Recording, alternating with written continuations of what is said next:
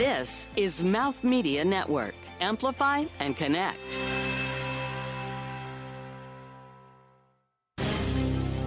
Hi, I'm Richard Carrier. I'm SVP and General Manager at Cyberlink. One thing I like about retail is how great retailers are reinventing physical retail into a unique experience, something that can be interactive, something that complements and cannot really exist online. As physical retail locations reopen, one thing is on everybody's mind. How do you protect customers and employees alike? Not everyone will comply with mask-wearing requirements or expectations, creating a complicated path to keeping people safe while maintaining positive consumer experience. Coming up, you'll hear about existing technology that's been transformed into a vital mask detection tool and a real game changer.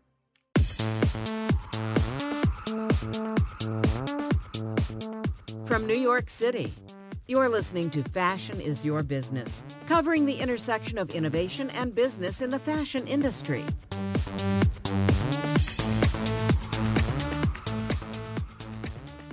Richard, thank you so much for joining us. I really appreciate you making time. This must be a very busy time for you, so thanks a lot. Nice to meet you. Nice meeting you. Appreciate the time with you. Sure. First of all, let's get this out of the way. Where are you calling us from? Where are you hanging out? I'm based in Los Angeles. And you have a very nice accent. Is that a French accent? Yeah, I'm French Canadian. I'm originally from Montreal. I love Montreal so much. You must miss it so. Yeah, it's very tough right now. Americans are not allowed back in Canada for a while, but yeah, it's fine. Although the climate in California is hard to beat. Well, there, of course. Richard, I have to tell you, I'm so excited to speak with you because I, like many people, have been having a very, very, very tough time with going into any indoor environment, much less retail, but even the post office or supermarkets, retail, of course, and having to make the choice. Do I leave because someone doesn't have a mask on and it doesn't seem like anyone's doing anything about it? I'm not even sure they know about it. Or do I continue to do my business? And what trepidations do I have every time I walk in? Am I walking into a danger zone? And what your company is doing is one of the many things that it does is you have a solution to help retailers deal with this issue, which of course allows consumers to know that this is something that can be dealt with. Because, if you're busy running your business, how are you supposed to look in every nook and cranny to make sure everyone's got a mask on? And they may have walked in and they may have taken it off, or they may, there's a million things that can happen. We're in a new environment now. That means new tools, new needs, new tools. So I am so excited to hear that something can be done about this. Other than just rolling our sleeves up. So could you start by connecting what I said just now to the work that your company is doing and the solution that you may have for retailers and therefore consumers?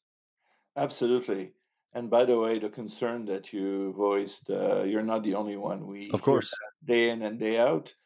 And in many ways, like you walk into a place, most people don't want to confront somebody who doesn't look safe. Like, I'm not going to go to someone who's not wearing a mask and get into a fight.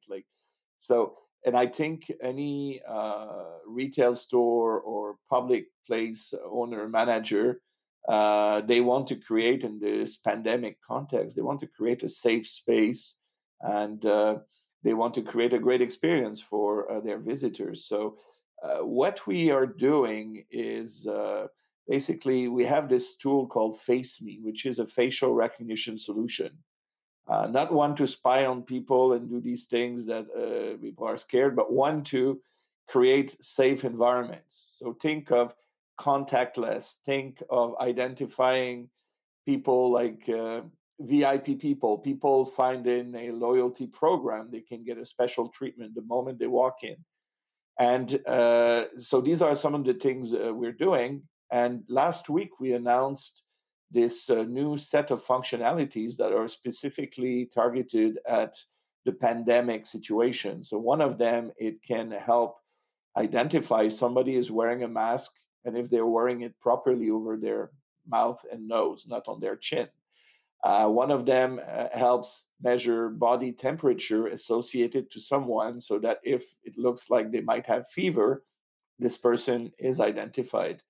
Another one is about counting how many people are in front of a camera. So for business space capacity, social distancing, clutters of people, it can also identify that. Now, once this is done, how does it work? Like, it's not like it's going to ring a big alarm and shame the person, but it sends an instant message to the smartphone, let's say, of the right people. So somebody in security, somebody in charge of health, or just a host. And it says, oh, okay, here's Mark, he's a VIP, let me welcome him. Or here's this individual, we don't know who this person is, but here's a real-time just quick picture so we can ask him to wear the mask. Or if somebody, let's say you were in a facility where body temperature is a problem, or even shops and restaurants. I've been to shops, restaurants, they measure our temperature when we walk in with this big thermometer in front of everyone. Wouldn't it be nice if I wasn't bothered, except if I actually have fever, then somebody comes to me and say, oh, sir, I'm sorry, but it looks like your body temperature might be high. Do you mind if we go in this discreet corner where and we just measure your temperature, make sure you feel safe? I think that would be great, and businesses should be willing to advertise that they're taking these measures to create safe environments. So let me ask, I want to interject for a second because and I'm not seeking to debate this with you, but I think we've entered a different kind of arena. So wearing a face mask, for example, is a very specific and overt government recommended or ordered safety precaution that's simply common sense and scientifically proven. And you can easily identify and say, you are or are not wearing a mask. That's a simpler equation than trying to measure someone's temperature, because there's so many variables. For example, someone could have just washed their face with cold water, walking in, maybe that affects the read on temperature, let's say. Someone could have just run down the hallway and entered the store and elevated their temperature briefly, and it could affect that read. That becomes more of I think that's going to be a harder thing to sell to people and feel like their stores are overreaching how much data they're gathering on someone for the permission for us to come in and buy your goods, versus, hey, we're just trying to protect everybody. That seems a little I don't know.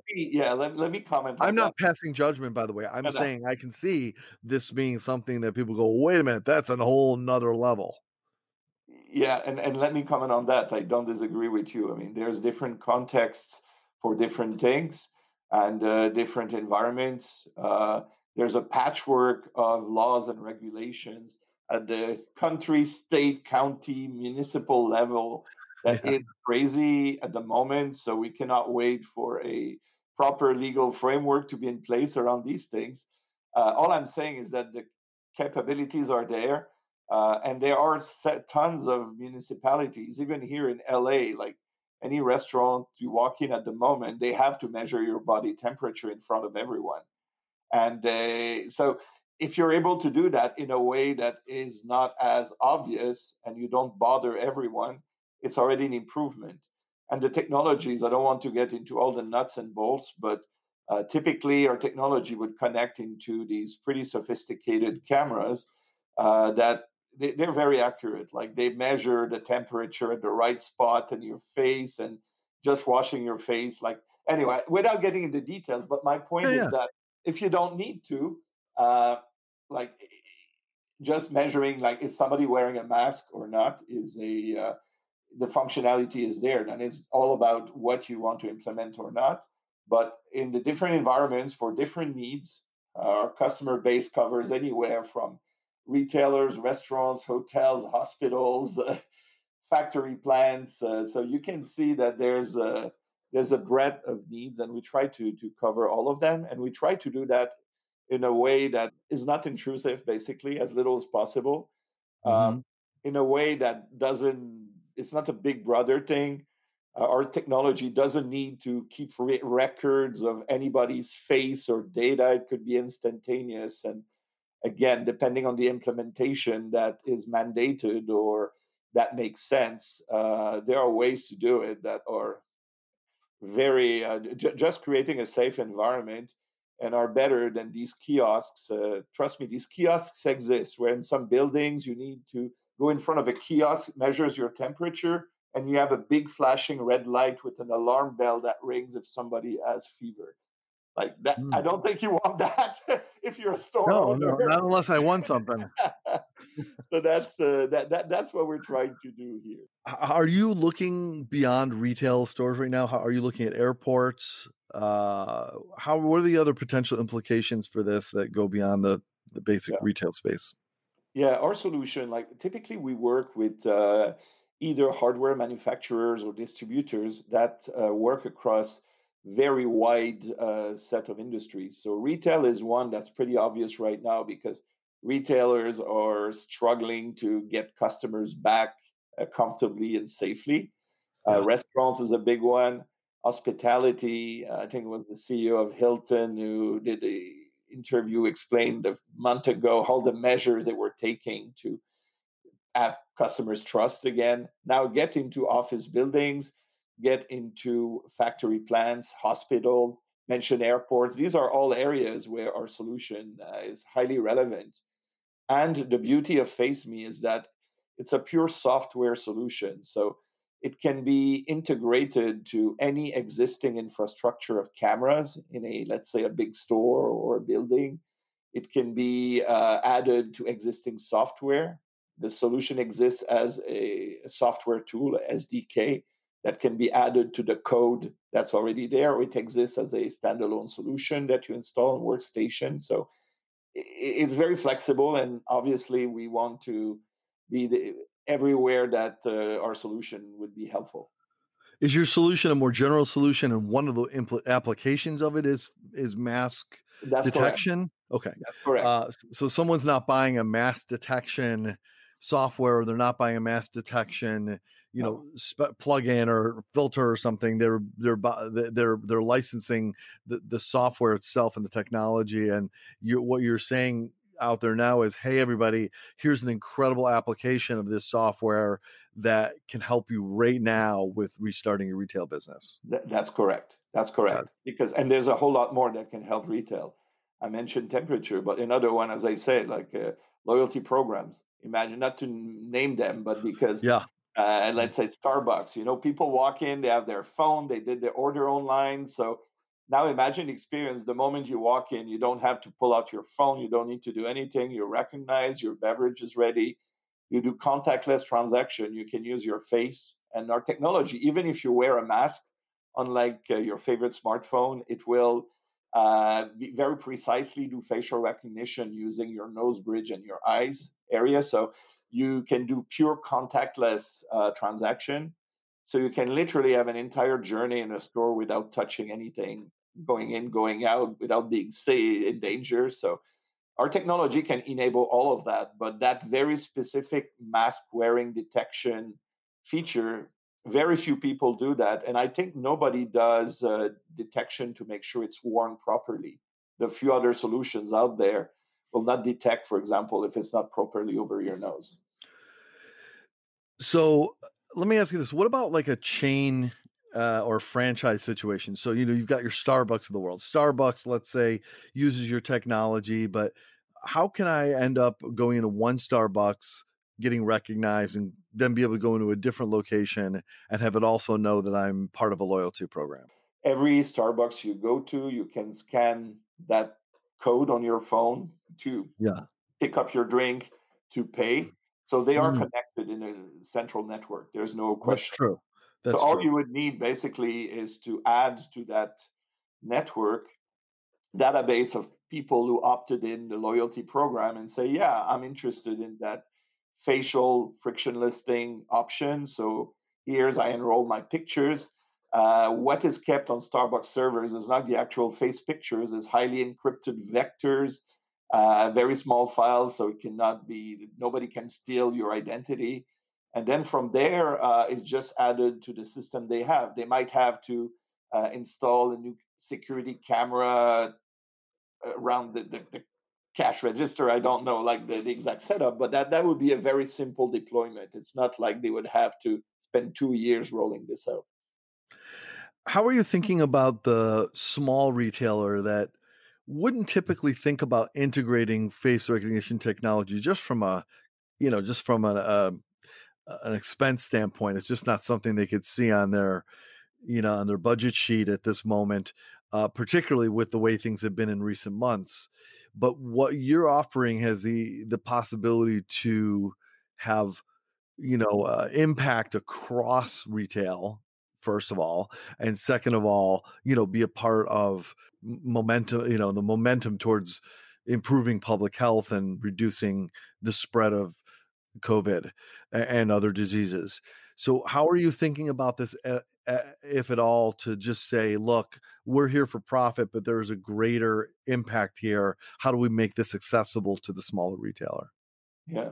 In fact, we're working with a number of the key distributors who distribute all the POS technology to the smallest, just like the largest retailers. So mom and pop shop, let's say I have a flower shop, it's my only thing, it's my life. I source my equipment from my local VAR who resells whatever brand of POS equipment. And we're establishing partnerships as we go. We already have some and establishing partnerships so that small retailer could buy the hardware where it's already built in and have that just smaller, like a volume of one if you want. Yeah. So that's how we address that. We're not set up to go sell directly to these organizations, but through network. We also have our solution, since we're only software, we are partnering with hardware vendors who will assemble like the computer, the cameras, or in some cases, FaceMe, because it's only code, by the way, runs on every platform. So Linux, Android, iOS, Windows. So we have cases, it's not really for mask in that one but example, but for digital signs, interactive digital signs, there's these tiny devices developed by Acer that you put on top of a sign, and that thing costs a few $100. So any retailer could access this kind of things and have access to all the features. Gotcha. All right, coming up, you'll hear more about CyberLink, their work with mask detection technology, and more about the AI engine in general that allows them to detect whether people on premises are wearing a mask or not. Right after this.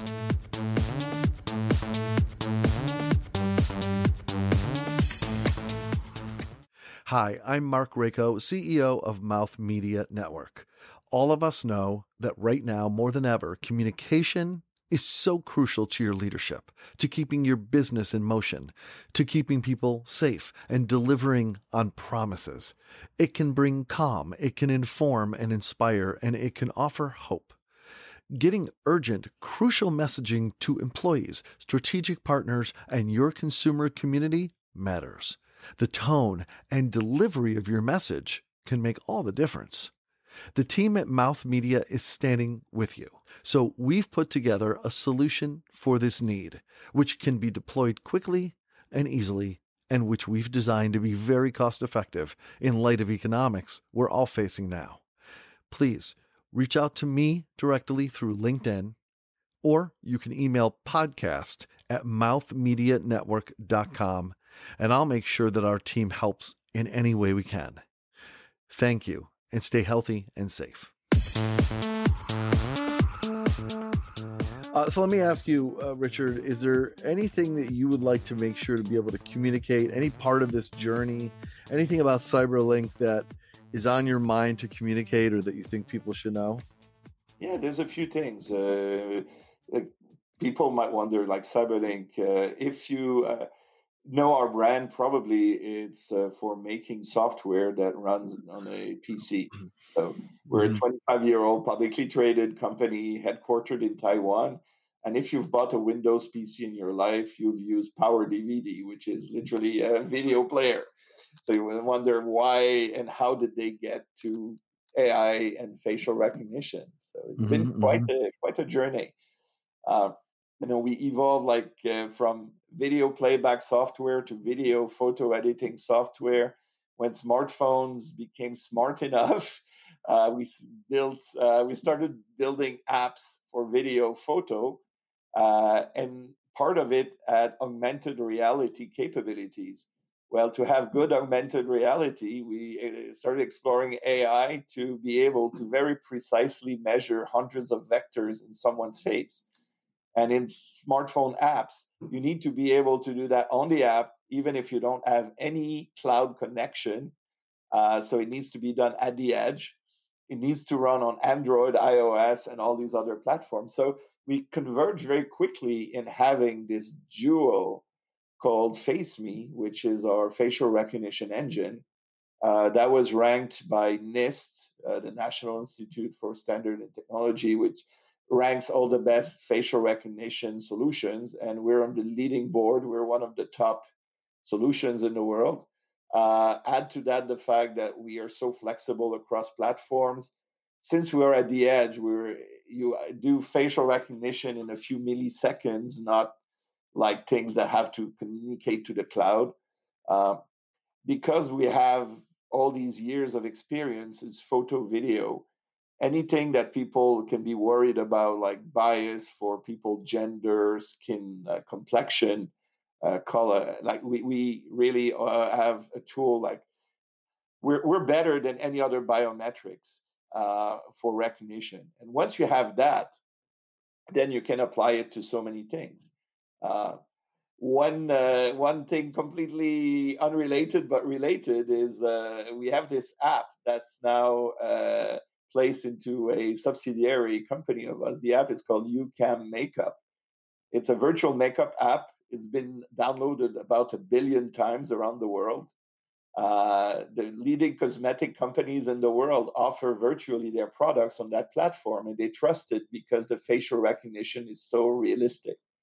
Like when people try things, like analyzing anywhere from the location of the face to the skin complexion so that a certain makeup product looks different if you have a fairer or darker skin.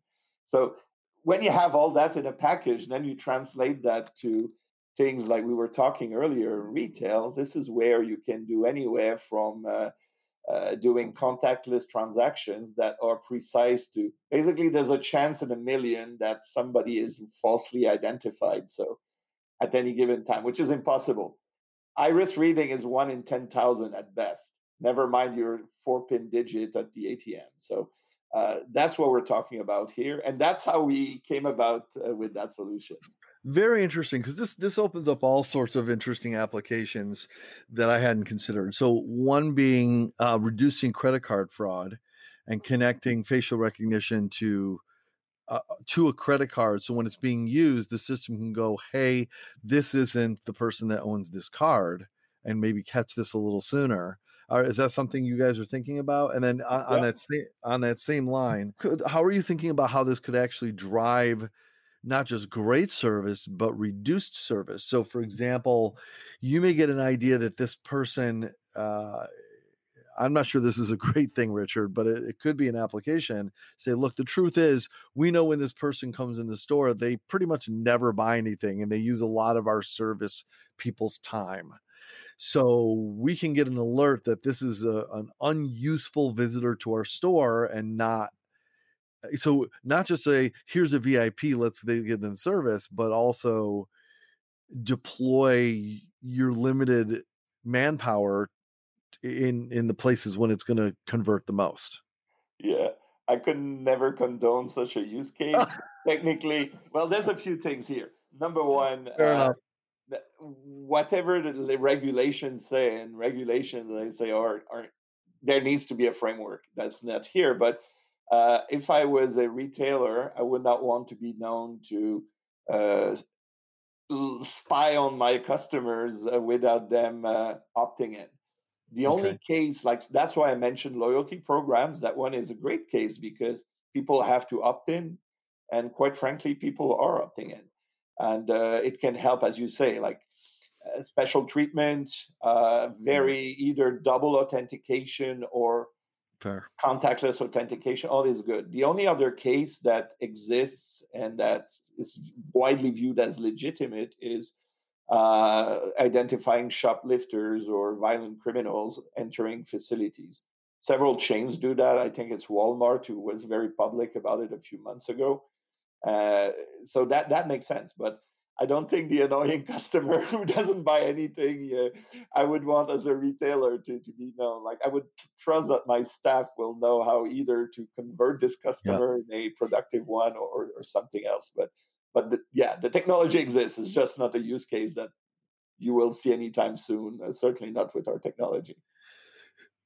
So let's thank you. Let's circle back to something else that you talked about, which was like you know being fair to racial identification, or you how are you thinking about the data that you're able to capture and the classification of that data, given the sensitivity, particularly these days, to race, um, blended race, and in particular, gender identification. Um, and knowing that just the fact that you could classify someone potentially, and please correct me here, I don't know what the different types of data in terms of identifying or classifying people would be. Do you identify them as female, male, um, black, white, what have you? Can you talk a little bit about how you classify people, number one, or how you empower the user to classify people, and then the considerations that go in terms of being sensitive to the realities of today in that area?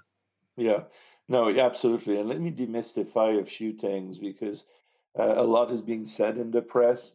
So, if we take a couple step backs, the way our technology works is that we use AI to build database and basically going on the cloud and learning how to identify people and the different traits in the picture, gender, as I said, depending on a wide array of skin complexions, ethnic background, all of that, and we can adjust that database by regions.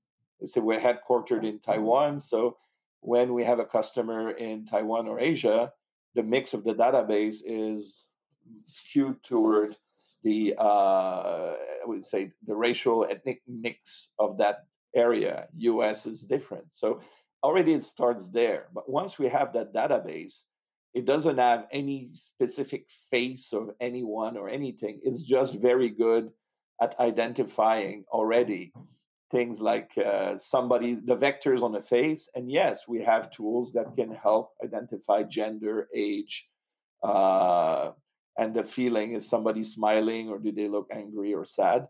But these are Mhm. statistics. Like if you take that at one individual, you will always be wrong somehow. If you want to collect aggregated statistics without keeping any individual record and say, okay, on average, this store, this time of day, this is the background of people visiting and they look happy or not. So that's one thing that it could do. But now to your question, how do we make sure we don't do false identification? Uh, there's always a risk, like anything else. There's a risk, like of humans also misidentifying a man for a woman, or people like. So we don't pretend, and we would never condone, say, use that as the ultimate answer. But it's kind of a first line. Uh, there's something also about our tool. I mentioned that we have 25 years of experience. So we have all sorts of technologies that enhance as much as physically possible with the lighting and the type of cameras, equipment, sharpen the image, optimize the lighting, upscale traits. So that's why we're so good at measuring people, no matter their skin complexion or gender. But there are limitations. Like if you're going to use a tool like that, let's say you mentioned like credit card fraud or ATM, you want to use as a double authentication. If Right. you don't have the proper camera at a decent angle with decent lighting, it's not going to work properly. Yeah, garbage in, garbage out. Yeah. I mean, if you have like people bring rightfully the example of people with darker skin complexion, might be hard. If the light is very low, the lighting is very low, of course, there's limitations. The other way around, somebody with very fair skin, if you're in the broad sunshine, the same problem can happen if you have the wrong equipment. So there are so many things out there that have to be considered, that you cannot just say, "Oh yeah, this is what this tool does," and uh, yeah. So, I'm not going to comment on the any use Oh no. outside just the right cases of to the main focus of our solution is authentication, is safety, is the positive things. Uh, People use their Apple, their iPhones. I have yet to find somebody who turned off the facial recognition feature there because it's a positive use case. Uh, Other cases, yeah, they might be questionable, but it's not our business. We believe that you can make the world safer if I don't have to touch anything, if I get to pay, if I know that people are wearing their masks and they don't have fever around me. I think I'll feel safer, especially if I don't have to confront anyone about that.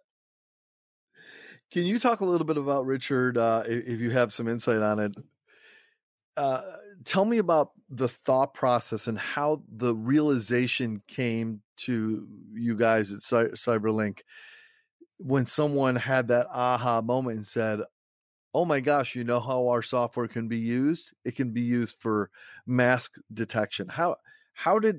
Can you talk about the process of that recognition and how you turned that aha moment into something that actually became a tangible thing, that you started to put the word out and started to look at your software in ways that, that could be integrated more specifically? Yeah. No, it starts with an amazing engineering team. We have hundreds of engineers in Taipei. Our founder is a retired professor of computer science. He did his PhD at UCLA. He was a professor at National Taiwan University. He built the computer science lab there. Mm-hmm. So we're a very brainiac product technology focused company. So things happen fast. But what's interesting is that we didn't start the mask thing with identifying people who are wearing masks or not, but we have customers in the medical space. We have like our technology is integrated in medicine cabinets, access control, surgery room. And if you want to identify the doctors, the nurses wearing masks, sometimes a bonnet, big glasses, so we developed our algorithm to be able to work with people wearing masks and be very precise. So that's what started. Then, yeah, when the pandemic came, it took us just a few weeks to add to the algorithm. You say, hold on a second, we can identify someone, so we can identify if they're wearing a mask and wearing it properly. And we can tune the model, say, should it be only medical masks or people wearing, like it's very common in the US, other things to mask their face? And that's how it came about. But literally, it was early May when we talked about that, and we had a few weeks later, we had already a demo. I realize that you're thinking is, look, we're offering the software. How you use it is up to you. We can provide insights and guidance about the best practices, or certainly the best ways to make the most of it. How you can utilize mask detection and so forth and so on. My question is, how do you view, if at all, your responsibility in terms of cause and effect? So if nothing else, from a pure marketing or brand reputation standpoint. So for example, a retailer uses your technology for mask detection. They now start to confront people who are not wearing masks in their store. That blows up as a media moment. and it boomerangs back to the fact that is mask detection ethical, and look at what it makes associates do, and it creates confrontation. I'm not suggesting in any way that there's culpability here or that there is a cause and effect relationship. But my question is, how, if at all, is your company thinking about, okay, we are providing the ability to identify, what should we do in terms of any guidance of how you take that data and act on it to try to minimize the actions of others boomeranging back to you and looping you in just by guilt by association? Yeah. No, you mentioned something quite important. So we don't just supply the technology and say you do whatever you want with it. That's not something we do. It's not just like you're a steel plant and a steel can build a car or a surgical instrument, or you can also build a gun. We're not at that level, obviously.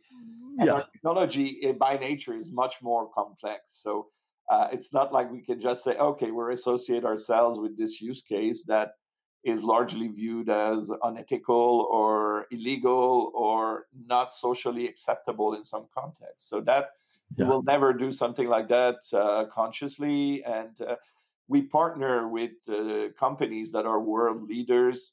You're talking about the biggest chipset manufacturers, hardware equipment manufacturers. Trust me, none of them is interested in that stuff. And of course. You've seen in the news, like, I'm not going to name them, but many companies dissociated themselves from some use cases with facial recognition. So this is our business partners. This is who we work with, the largest distributors of equipment.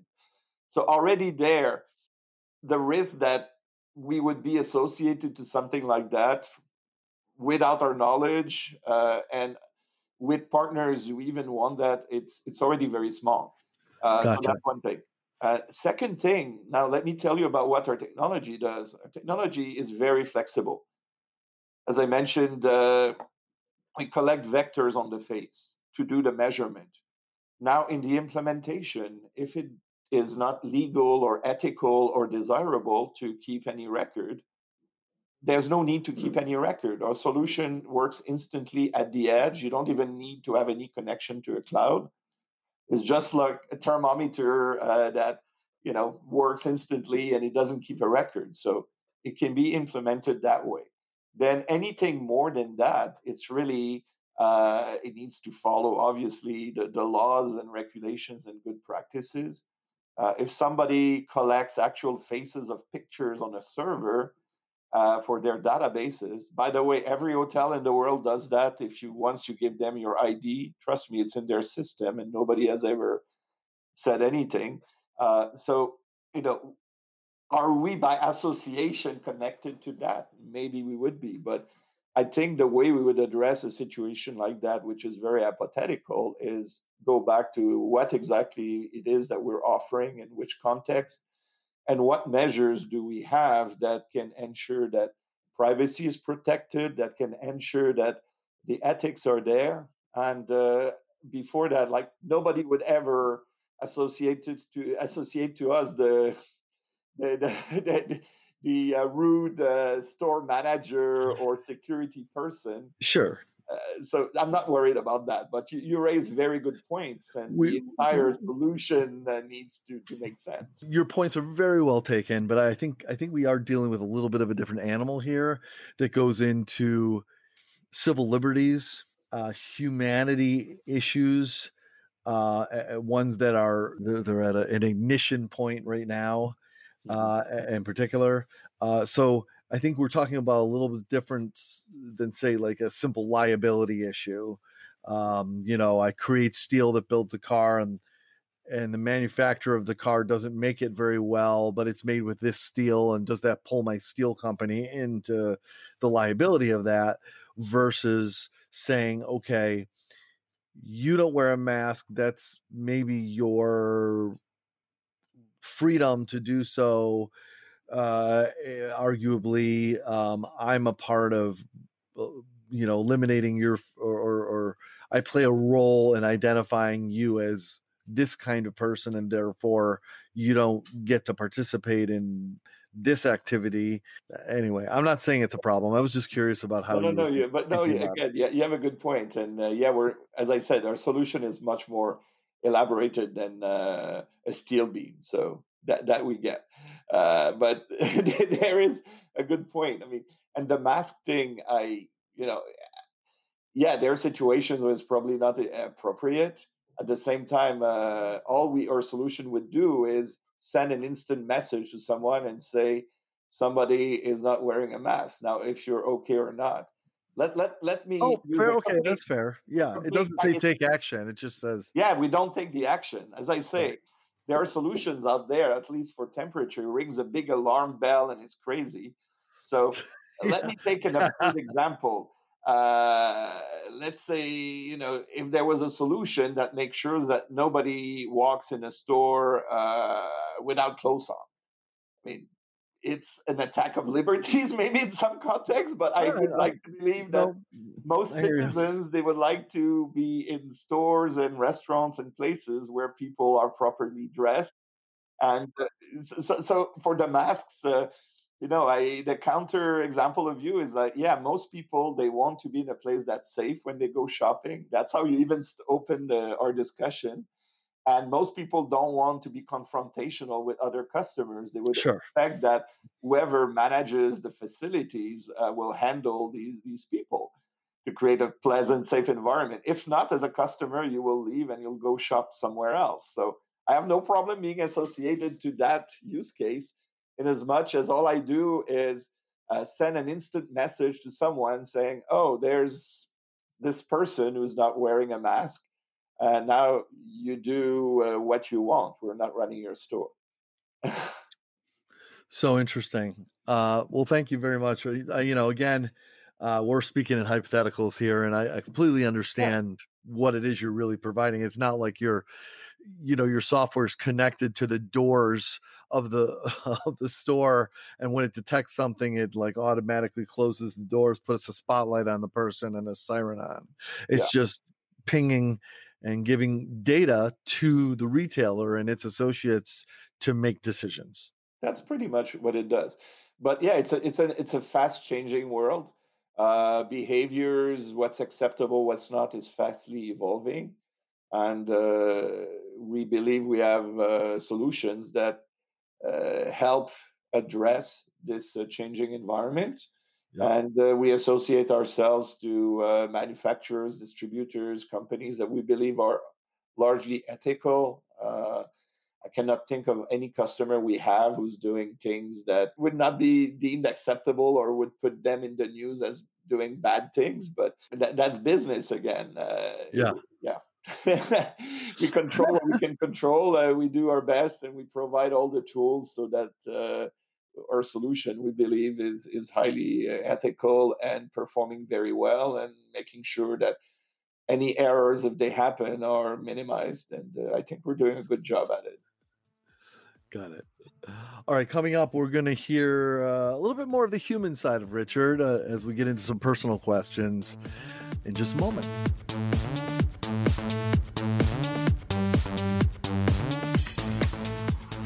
Now here comes a twist. I'm going to share serious tips, challenges, and solutions. I'm 36 years old. I founded 21 companies. I'm an Inc. 500 awardee. It's one word. Entrepreneur.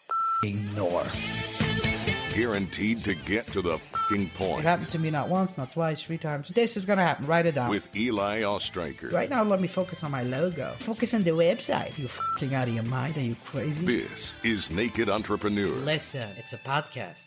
Rated R.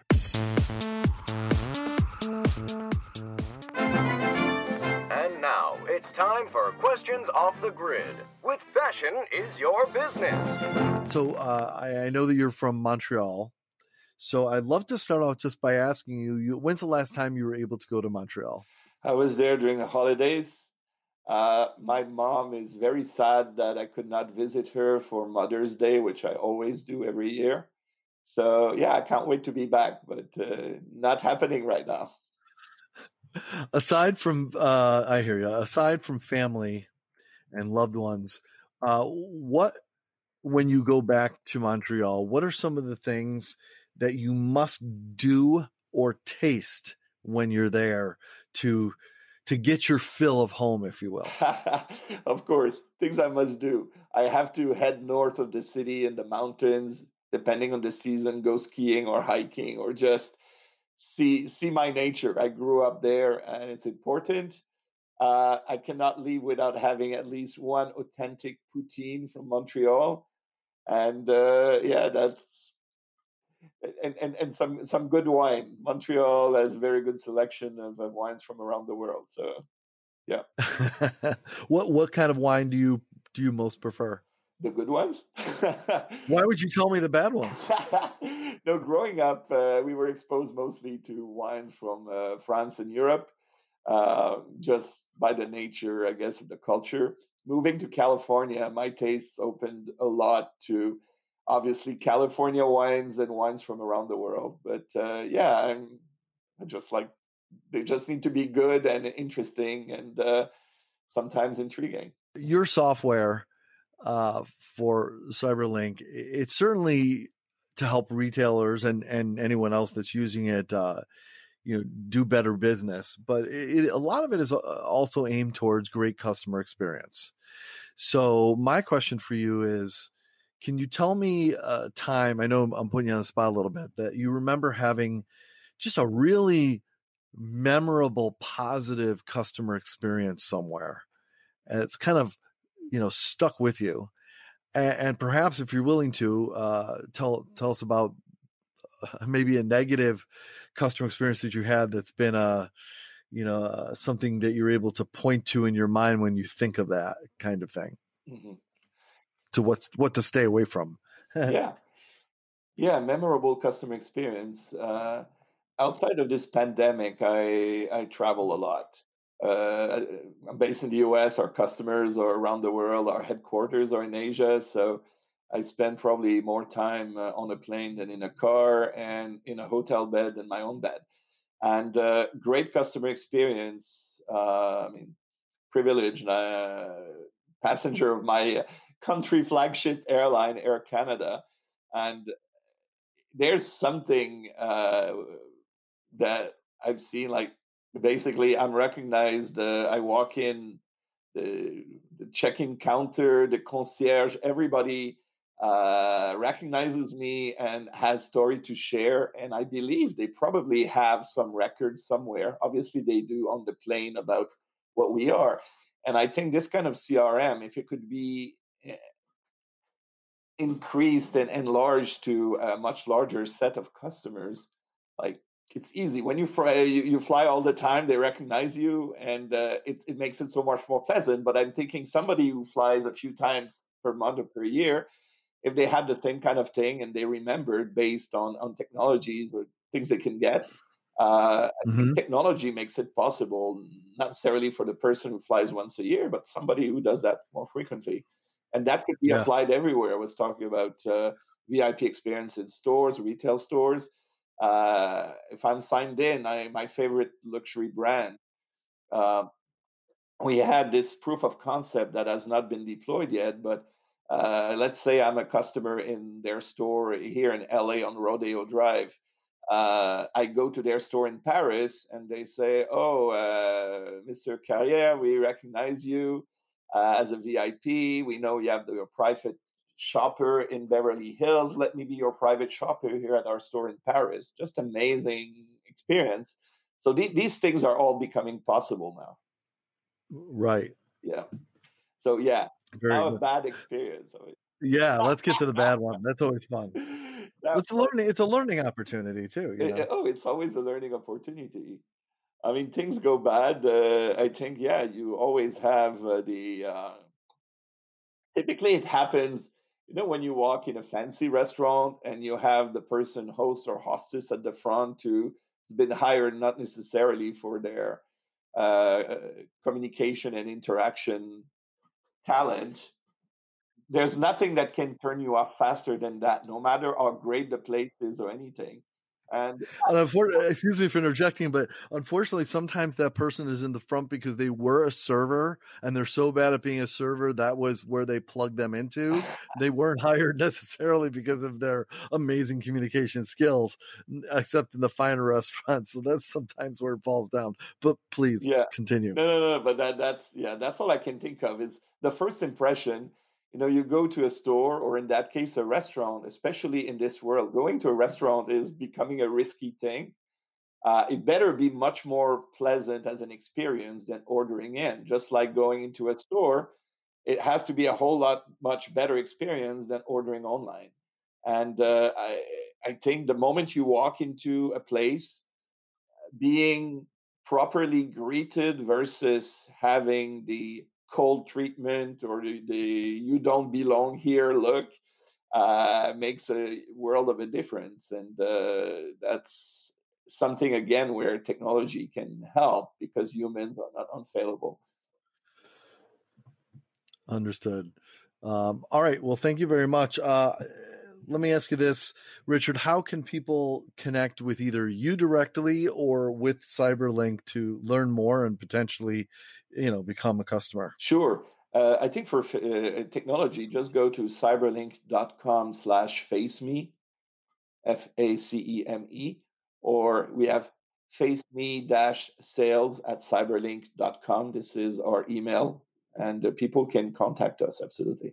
We'd be delighted to share more. All right. Richard Carrier, the SVP and General Manager for CyberLink, son of Montreal, friend and resident of Los Angeles, and very insightful for these times and what's ahead. Thank you so much for joining us. Really appreciate it. It was very, very, really educational discussion. Thanks for a very pleasant discussion, Mark. It's a pleasure. All right. Best of luck and continued good health and safety, by the way. All right, well, that wraps it up for this episode. Thank you so much for joining us, everybody. We really appreciate it. It's always great to have you here. We hope that you also stay safe and well. Until next time, have a great day. I'm Mark Rako. This has been Fashion is Your Business, produced by Mouth Media Network. Copyright 2020. Keep in touch on Instagram and Facebook at Mouth Media Network. And find prior episodes at fashionisyourbusiness.com and wherever the best podcasts are found. Thank you for listening.